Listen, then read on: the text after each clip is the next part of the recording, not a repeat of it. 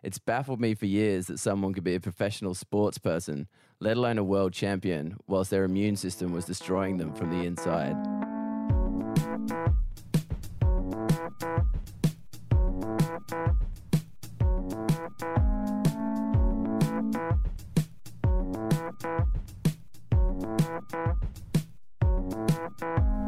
Hello, and welcome back to The Drop. This is most certainly not Danny Johnson.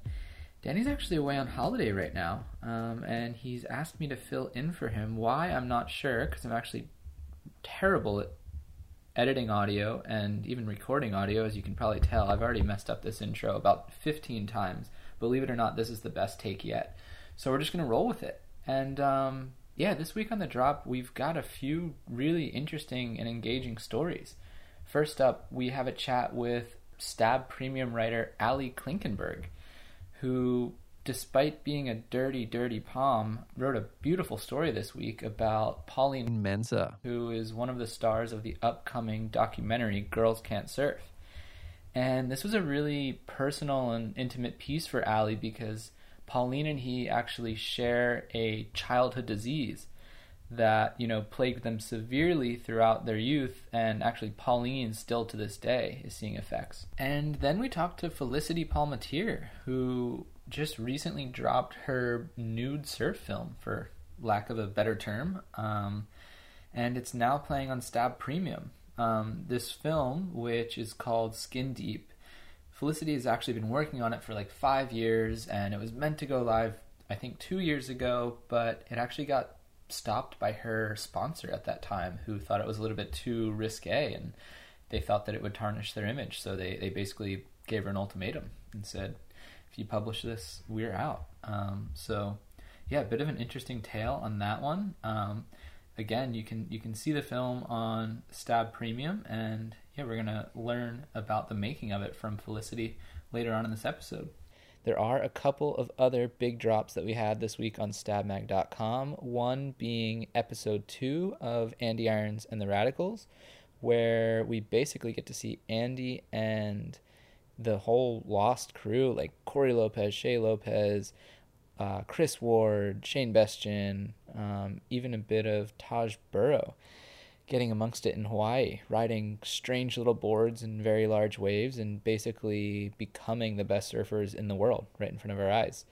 And also, we got to see a sneak preview of Ian Crane and Beachhead's new film, which has the audience name title of Wax On, Wax Off.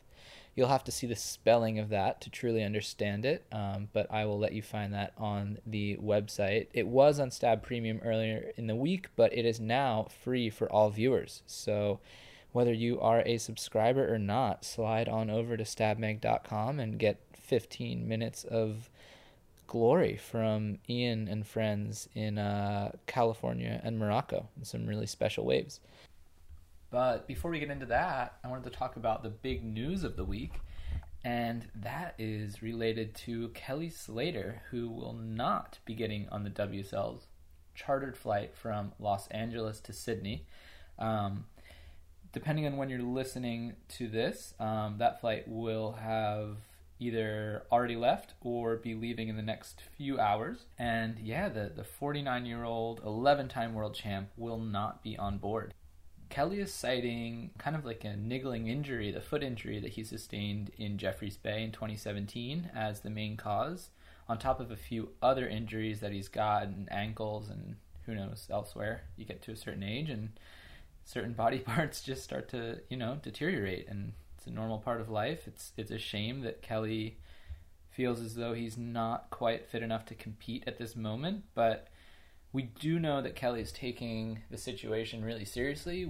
We also, if we're being honest with ourselves, this is a real loss for Kelly because I think this was probably one of his last real chances to win a world title. If you think about it, he's got a third at Pipeline.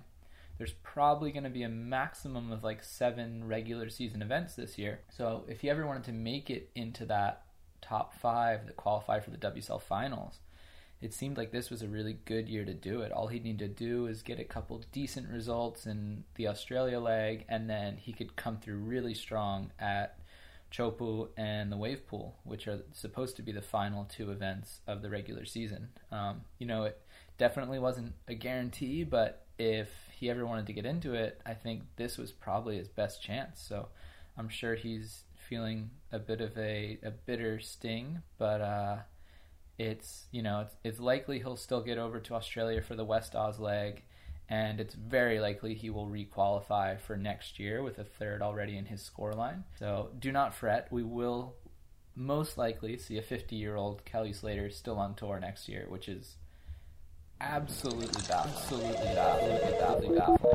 We have an interview with Ali Klinkenberg, who, after watching a documentary currently screening premieres across Australia at the moment, titled Girls Can't Surf, decided to interview one of the movie stars, 93 world champ Pauline Menzer. Girls Can't Surf is about the struggles women face while competing on the tour in the 80s and the 90s.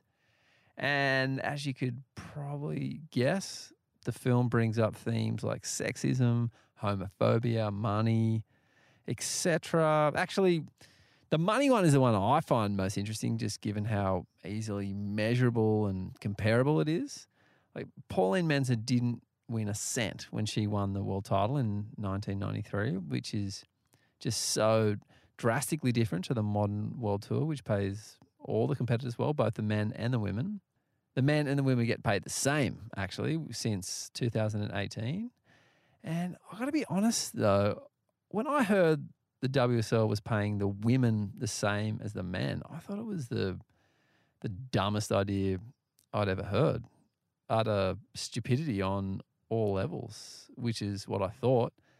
And I think I still do think that. Anyone who's taken the time to speculate on the WSL's financials comes to the conclusion that the WSL is losing drastic amounts of money daily. And I just felt like throwing more prize money away isn't going to help the problem, is it? By all means, women and men should get paid equally. That was the right move. They should 100% be paid the same. But the business is losing money. So the women shouldn't start getting paid the same as the men. The men should be paid the same as the women. Am I wrong here? Is that not simple maths? Or maybe no prize money whatsoever would be better? Would the surfers still show up?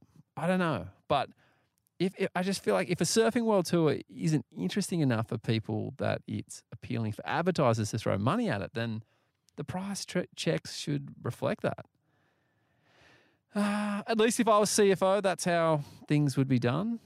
And I think if they want this thing to be sustainable, then the prize money should work like this. It should be money made in advertising minus expenses to run the tour that year. So, I mean, imagine taking that rationale and applying it to the WSL's current balance sheet. Be like, congratulations, Julian Wilson, on your maiden world title this year. Now, under the new system, let's calculate your prize money, do the maths. And all right, for winning the world title this year, you now owe the WSL $3.6 million, payable within 14 days. And that is what I call accounting, and also how to save the tour. But that has got very little to do with Ali's story on Pauline Menzer. So let's chat to Ali now.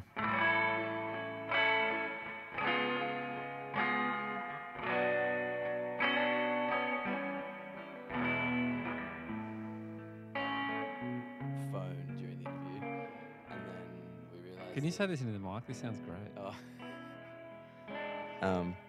Yeah, we were interviewing Geordie Smith at the O'Neill House, and a bird shit on his phone, and then we got to the end of like an hour-long interview and realised that it was too windy and the audio was all fucked. So we had to do it again. Because the bird shat on his phone? No, that was kind of like just an aside, but it was kind of, it would have made like a really boring interview kind of funny. But we couldn't recreate that. Well, what does Geordie do when his phone gets shut on? He was actually really cool, but it was like plugging one of those like tracer app things that he had shares in. So, yeah, I don't think he would have been quite so cool if it was just for something else. But yeah, Geordie's all right. All right. Well, let's start by talking about you're currently a freelance writer at Stab, sometimes in the Stab office like you are right now, but this isn't your first tenure at Stab. So can you give us your little history? Who are you, Ali?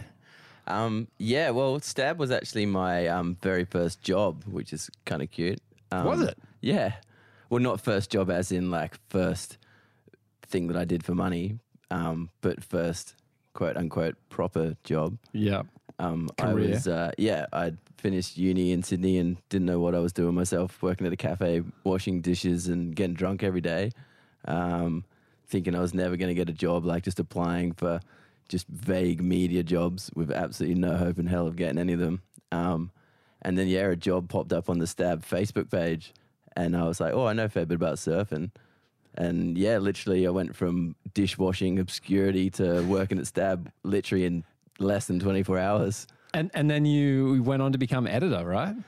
I kind of started off as like social media / staff writer / had to manage subscriptions, which I was just absolutely dismal at because I'm not especially organized. Also not especially good at editing magazines either in the organizational department. But kind of, I don't know, just through blind confidence, kind of eventually ended up kind of, climbing a few rungs and editing the magazine for a little bit, And for anyone wondering why you sound a little more eloquent than me and can hear a different tone in your voice, what's your background? I'm a flaming pom. I grew up in the UK. Didn't leave till I was 18. Went to Hogwarts. Didn't do much good. Cost my parents a lot of money. What is Hogwarts? I thought that was a joke. Is that a Harry Potter thing? Yeah, it's a joke, but just a swanky private school that actually kind of looked a bit like Hogwarts. Through, I guess, parents, we started coming to Australia a lot when I was young, and that's when I kind of fell in love with the whole surfing thing and, started reading Stab and became a bit of a mag nerd. And, I guess that kind of unwittingly set me on my path later in life. Wow. All right, and we're going to talk about your story. Hail to the bus driver, world champ Pauline Menzer may well take your kids to school, with a subhead. Ahead of the release of Girls Can't Surf, the 94 world champ reflects on overcoming socioeconomics, patriarchy, and a crippling autoimmune disease. So can I just get you, before we start off here, just to read the first opening paragraphs of your story? Just the first two paragraphs? Yeah. All right. Girls Can't Surf is a soon-to-be-released documentary telling the remarkable story of a group of female professional surfers in the 80s and 90s who fought to be recognized and given the opportunities that their talent deserved. This group included lauded names like Lisa Anderson, Wendy Botha, and Lane Beachley, but when the opportunity came to interview one of these influential women as part of the marketing for GCS, my choice was always Pauline. Partly because she was the most underground and the furthest from the surfy gal look that the industry demanded, but mainly because of a childhood disease we had in common. It's baffled me for years that someone could be a professional sports person, let alone a world champion, whilst their immune system was destroying them from the inside. What disease do you share with Pauline Menzer, and then when did you first hear about that she suffered from it as well? The disease that we share, or shared, I guess, is juvenile arthritis. So, briefly, I guess everyone knows kind of arthritis as kind of being an old people's disease, but mainly they're talking about osteoarthritis. And osteoarthritis is basically just you get old and the cartilage around your joint starts wearing down, so you kind of get aches and pains, and eventually, if you get it really badly, you can become immobilized. But juvenile arthritis is like a really aggressive form of rheumatoid arthritis. So it's an autoimmune disorder. So basically, for whatever reasons, it's one of those mysterious kind of disorders that they don't actually know an awful lot about. But basically what happens is that, your body thinks that there's something up with your joints and produces white blood cells to combat whatever threat they think's going on. And there is no threat. So basically those white blood cells just start attacking your joints.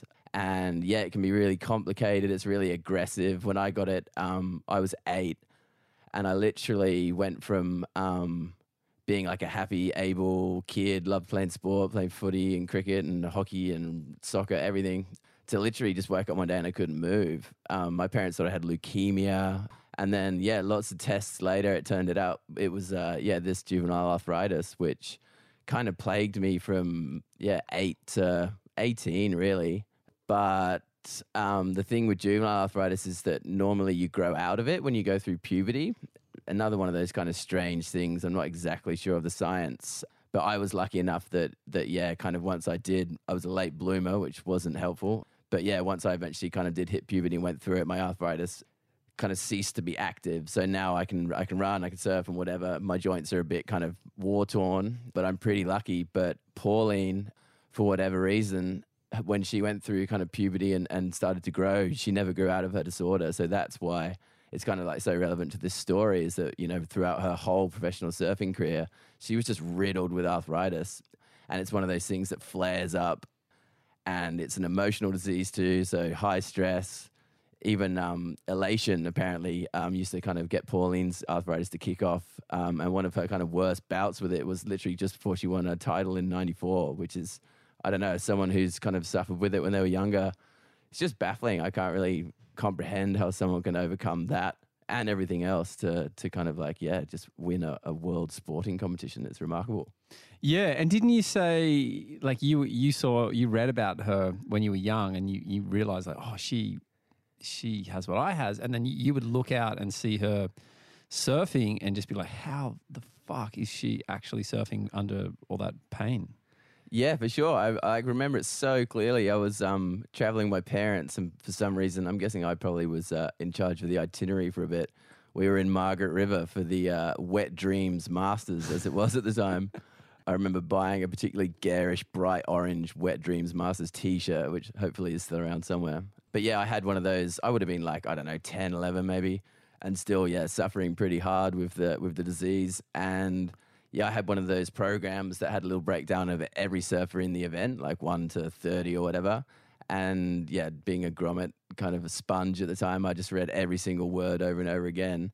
And in Pauline's little blurb, it mentioned, the 2 words juvenile arthritis. And I was just blown away because, I don't know, you know what it's like when you're a kid, you don't want anything that differentiates you from the rest of your peers. And it was something that kind of really made me feel pretty alienated from friends and feel like a bit of a freak at school. And yeah, like knowing that someone who was a surfer and a world champion, no less, had the same thing was massive. Yeah, it was really cool.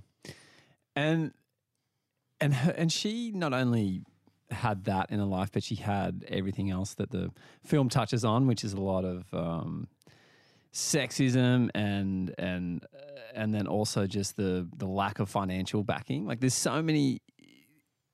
What happens in Pauline's story is so many universes removed from the luxuries that the young, successful females of today enjoy. Like, what did Pauline have to do so that she could compete on tour? Oh man, some of the stories are so classic, and I've only spent a morning or so with Pauline, so I'm sure that there's more and more and more. But yeah, she kind of she told me about traits that her mum instilled in her. Mum, single mum, grew up with 4 kids. Pauline's one of 2 sets of twins. The other 3 are boys.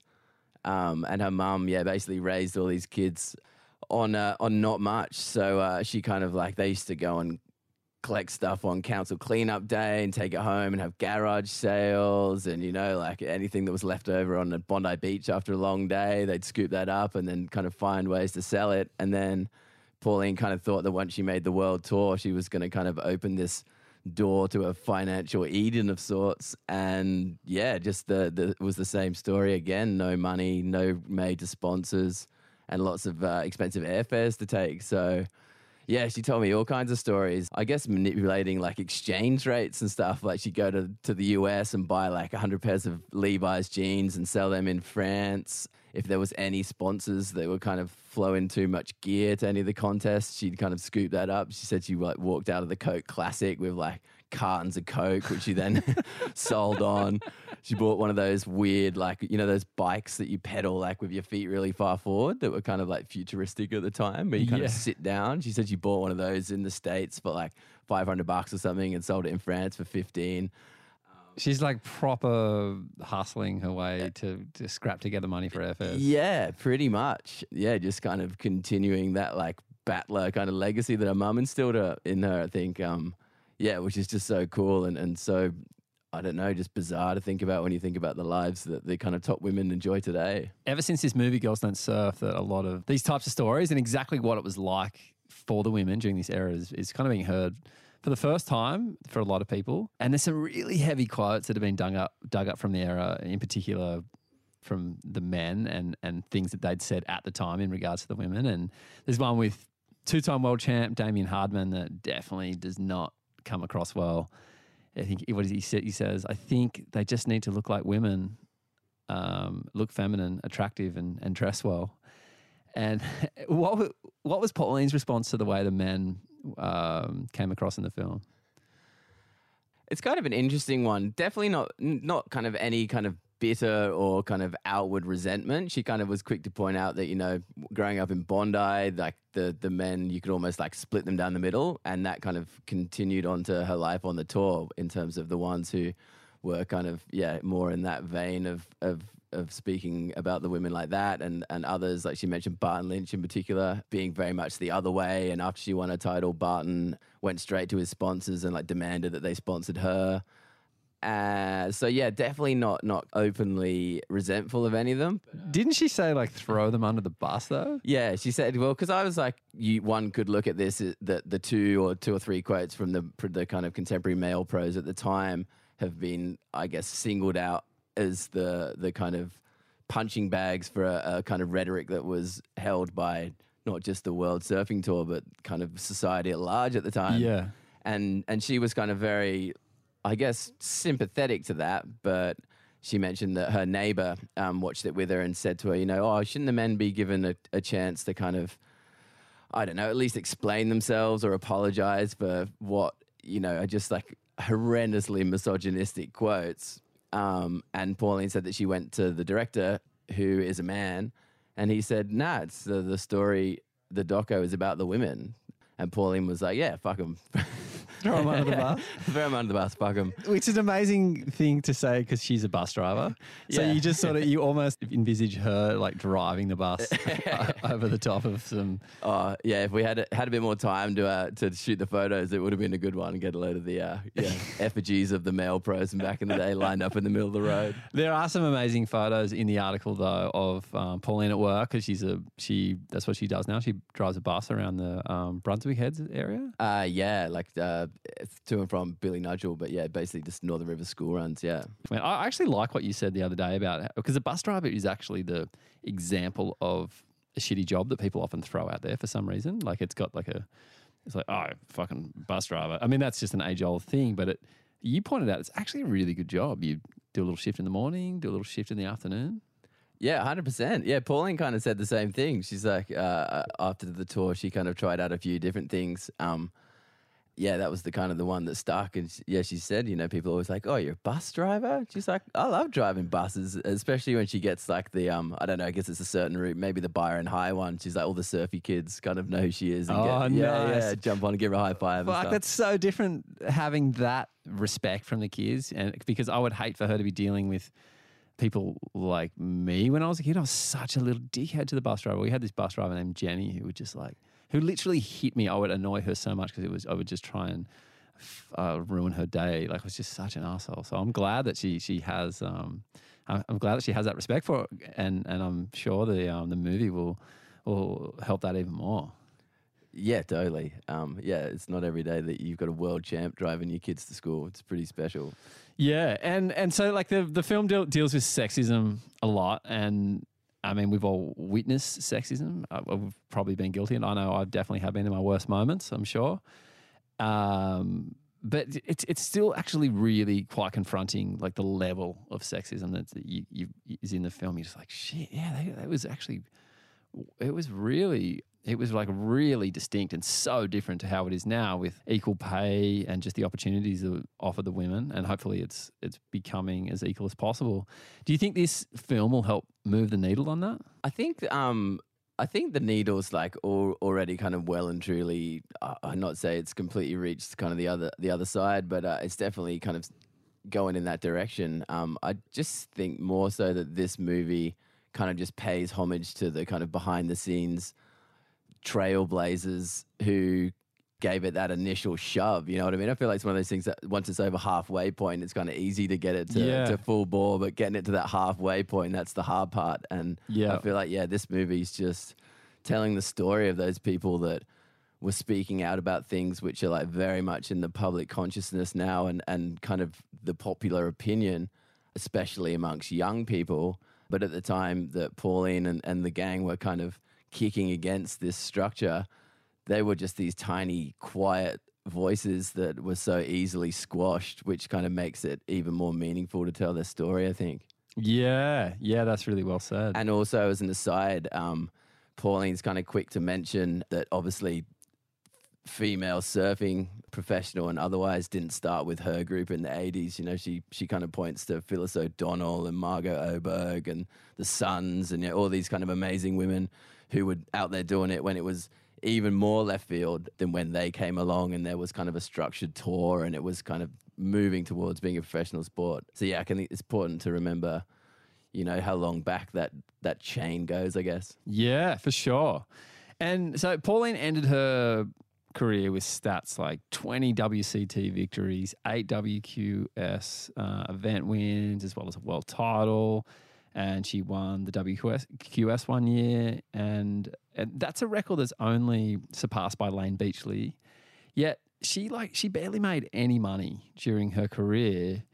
How did she respond when the WSL announced that they were going to pay the women the same as the man and equal pay in 2019? Yeah, well, that's the kind of the moment in the film that they use to kind of conclude this story. And to me, actually, if I had one criticism of the film, it felt a little bit papered over from that moment because it was obviously, what was that, like a couple of years ago? Yeah. And to paper over, like the noughties and that whole kind of period when things were obviously gradually changing, it felt a bit tacked on to me. But speaking to Pauline about it, she said that was kind of almost like the ultimate validation, which surprised me because I thought that, being validated by your peers and the other kind of surfers and the community would mean more than the institution, which has been through multiple changes and whatever, that the kind of would be more meaningful. But she kind of pointed out that like that's just, it's on record and, that's where prejudice lingers in institutions, you know what I mean? Yeah. And for me at the time, it just felt like such a reactionary move to kind of bring out equal pay on the back of a kind of PR nightmare. It's like classic organizations and companies do that all the time, how to turn a PR nightmare into a PR exercise. Yeah. And the news cycle's so short. So to tell that story for anyone who doesn't know or even might not remember exactly what happened there was a junior event and there was a male and female competitor both holding up checks, and that one still image that contained a moment with no other context than comparing the male winner with the female winner.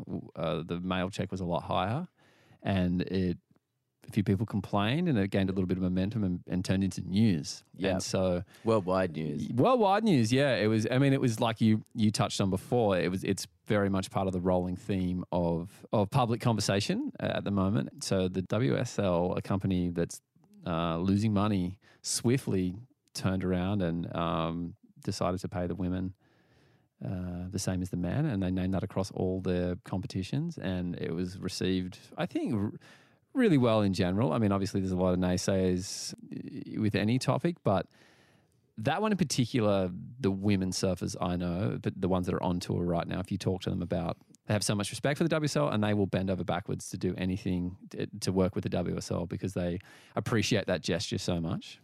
And who wouldn't? A couple of dollary dues in the pocket. Yeah, totally. But then kind of ironically, it's almost like it's not about the money. It's about being regarded as equal by the kind of institution that is supposed to represent you. I think that's ultimately for sure. why I'm it not was, yeah.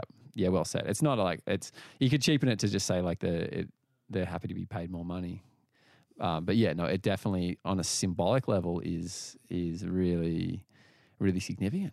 Yeah, totally. That's kind of all I got, Ali. Any other thing to add? Yeah, it's definitely worth mentioning that the year that Pauline won the world title, I think she didn't have a major sponsor at the time. Her overall prize money was 30 grand, and 25 of that went on travel expenses. There was no world title bonus check when she won the world title in '94. So they've actually Mimi and a few of the kind of producers of the movie have set up a GoFundMe to kind of like try and crowdfund, I guess, the 20 grand that is basically owed to Pauline for conquering the world back in '94. So yeah, it'd be pretty cool if anyone wants to jump on and sling a $5 or $50, $5 or $50, $5 or $50. Well, just one thing that I wanted to note here, this interview was actually done maybe a week ago, and in that space of time, Pauline's GoFundMe has actually almost doubled its original goal of $25,000. At the time that I'm recording this, she's sitting close to $44,000, and it's been said that anything above the original target, Pauline is going to donate to some charities that she's fond of. This next interview is with Felicity Palmatier. Flick, as she's most commonly known, is a big wave surfer from Western Australia that's recently released an art project under the title Skin Deep. The description for the video is Skin Deep is an avant-garde audiovisual performance art project that meshes Felicity Palmatier's two lifelong passions, art and surfing. The 4-minute and 16-second film features Palmatier surfing nude in remote locations around the globe, including Fiji, Hawaii, and Western Australia. This piece is for sale online, but it will be made available to Stab Premium members for a limited time to view for free. So we decided to interview Flick on the podcast and get the project's backstory. This video isn't really a surf clip in any traditional sense. There's only limited moments of surfing. It feels more like a music video, actually. It's scored with a pretty upbeat EDM track, and Felicity is nude the whole time, which is the basic premise. It's not my cup of tea or something that resonates with me or something that I even really understand on any level, but I'm also not the target market for this type of film. Whatever the target market is, I'm probably the furthest thing from it. But the fact that Flick had an idea and then went on and executed on it is something that I have infinite respect for. She went hard too. She spent over 50 G's pulling this thing together. She traveled the world. She worked on it for over 3 years. And there's definitely a lot of people out there who love the film. So let's hear what Flick had to say about it.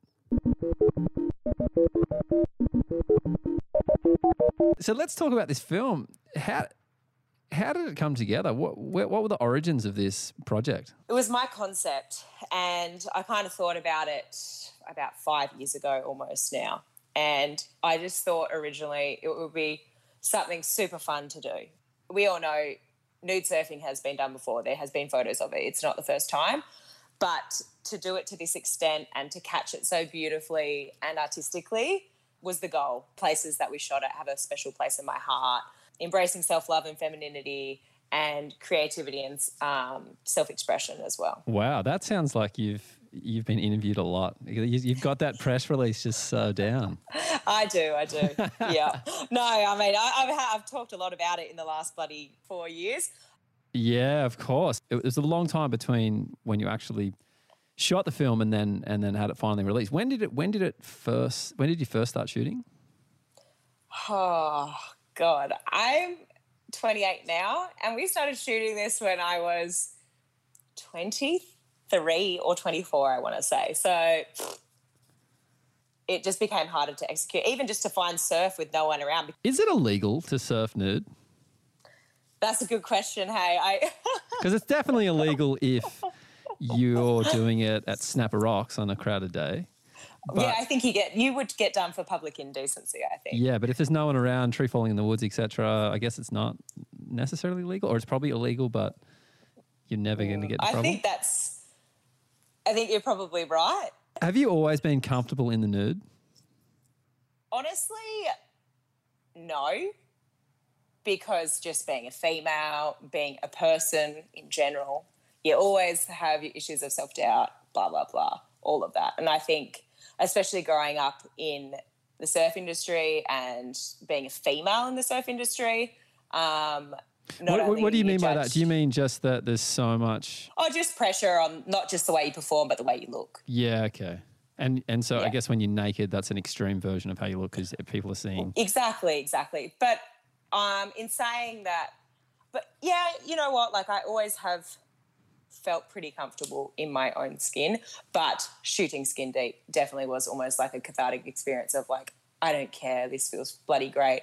I'm empowered by doing what I love. And we've created something absolutely beautiful here. And it's tricky though, because you had this all-star cast of cinematographers shooting it and they've done such an incredible job, but you had to surf in front of them all, unedited, nude, and they're all men, right? They were all men on the team. Yeah, it's so funny. Was that tricky? Was that tricky in itself? Yeah, the thought crossed my mind that maybe I should get some women to shoot this instead of men. But at the end of the day, one of the guys who was working on it, JJ, he was my partner of 6 years. So, you know, he also had to have full trust in the guys that were shooting it, Dwayne, Rick and Whitey, that, you know, he trusted them, I trusted them.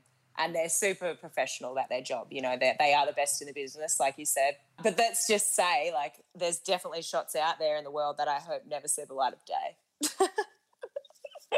Now, I've surfed naked and I found it complicated in terms of for like... a guy. Oh, yeah. I mean, not that, just like wax.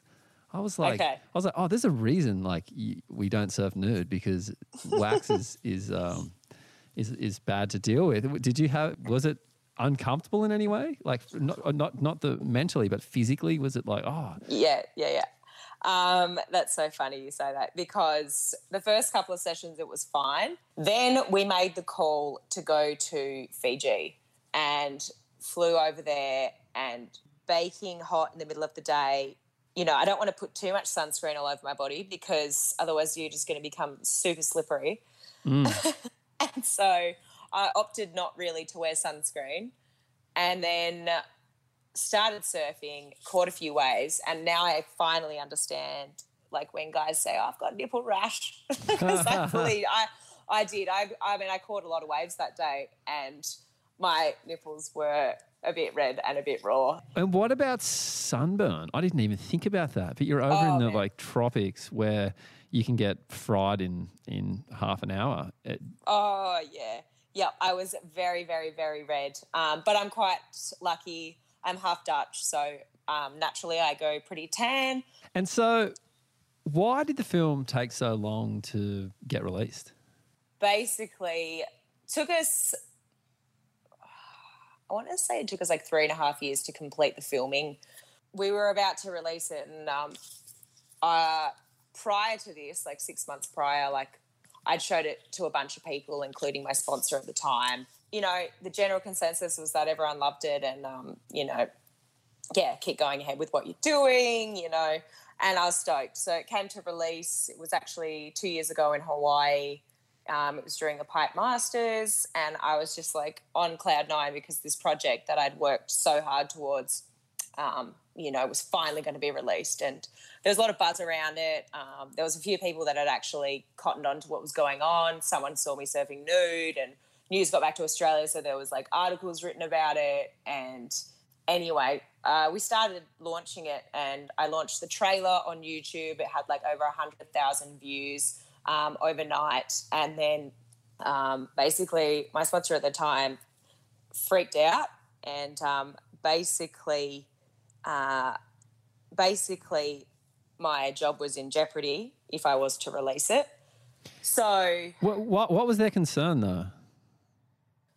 Yeah, that's a good question. I ask myself that still. They didn't tell you a well, specific thing? Really? I What's guess. that, sorry?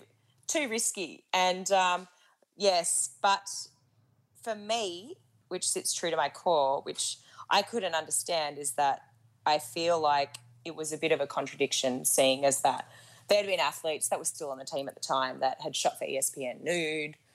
They've been surfing nude, and I just thought, well, what's the difference, you know, when you really look at what this film is about, and anyone that has seen it will know that this is about, you know, the being free, you're embracing creativity, like all those things. It's not your connection. It's not pornography. It's something not. very different, and it's something so much more. And how do these conversations go down? Are they, do you have meetings? Are they like sending emails saying, hey, we don't like the project?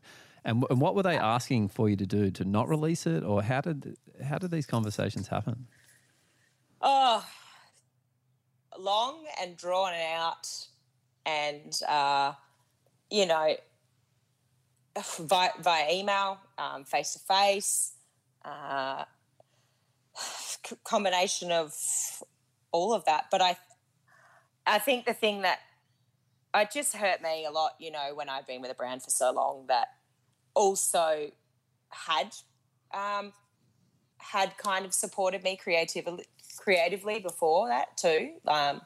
So for them not to support me doing this creative pursuit was, you know, that just cut me, you know, and that upset me a lot. That really upset me. And did they ask you not to put it out, or what did they want?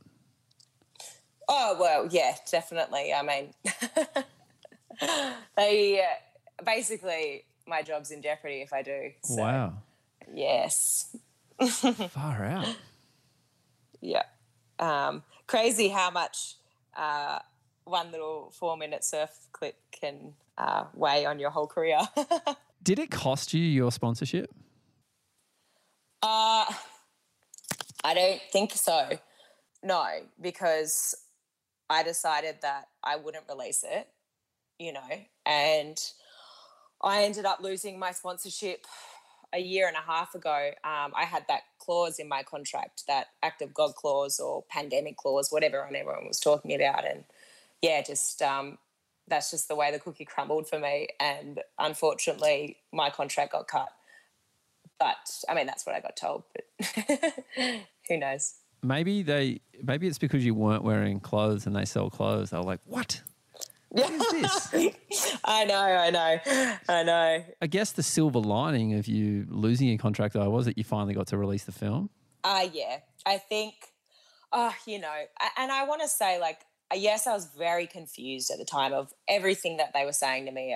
You know, I couldn't understand it. But at the same time, I'm super grateful for the brand because they have given me so much. They've been so supportive of me. They sponsored me since I was 14, and they literally were great. What I've started to realise in the last few months is that I have totally been loving just embracing me and just doing whatever the fuck I want and not having anyone to answer to. How was the film received? How long has it been out for now? It was released on the 1st of December. So it's been out for, we're almost in January, February, so almost 3 months. And yeah, it's been awesome. Like, I feel like the overall response has been super positive. But then, of course, you get people that are like, you're selling out. Are you going to start an OnlyFans? Like, yeah. You know? I was wondering about that because I saw a lot of people make comments that were right on board with your vision. Like they seemed to have the exact same sentiment that you did and were aligned with your vision. But then I saw a lot of comments that were like really critical and saying things like that. Like, how did you take that? Look, I took it with a grain of salt. I think, yes, I was reading them. I do read most of my comments just to skim over. For some reason, it doesn't really affect me. I'll usually, if someone's saying something about, oh, you're going to sell out, or, oh, too bad your surfing career didn't work out or something, you know, like, I mean, I will give it one comment back. I'll think about what to say. I won't attack the person directly, but I'll just state the facts. Like, so for instance, people are really quick to be like, oh, too bad your surfing career didn't work out. I'm like, oh, okay. So is number 2 in the world on the big wave world tour not good enough for you? So just something like that. Like I will never, I will never fully, stalk their profile and have a go at them. But I would. Oh, you should definitely do that. That's No. the best approach, because then you just can pick on little insecurities they might have and really go in deep. I know. But I'll give it one comment and then I'll just leave it. And you've surfed Jaws before. So have you thought about doing it again? Doing it nude? Yeah, can we is that going to be skin deep too, surfing Jaws? Yeah, part 2 is going to be out at Jaws. I don't know about that. I think I would like some safety. I really like my flotation suit. And yeah, that's it for this week's episode of The Drop. Next week we should have Danny back in the studio. Thank God. Danny, I'm so sorry if I ruined your podcast and everybody drops off. I did my best, I promise. But yeah, I just wanted to also let everyone know, if you're still listening, that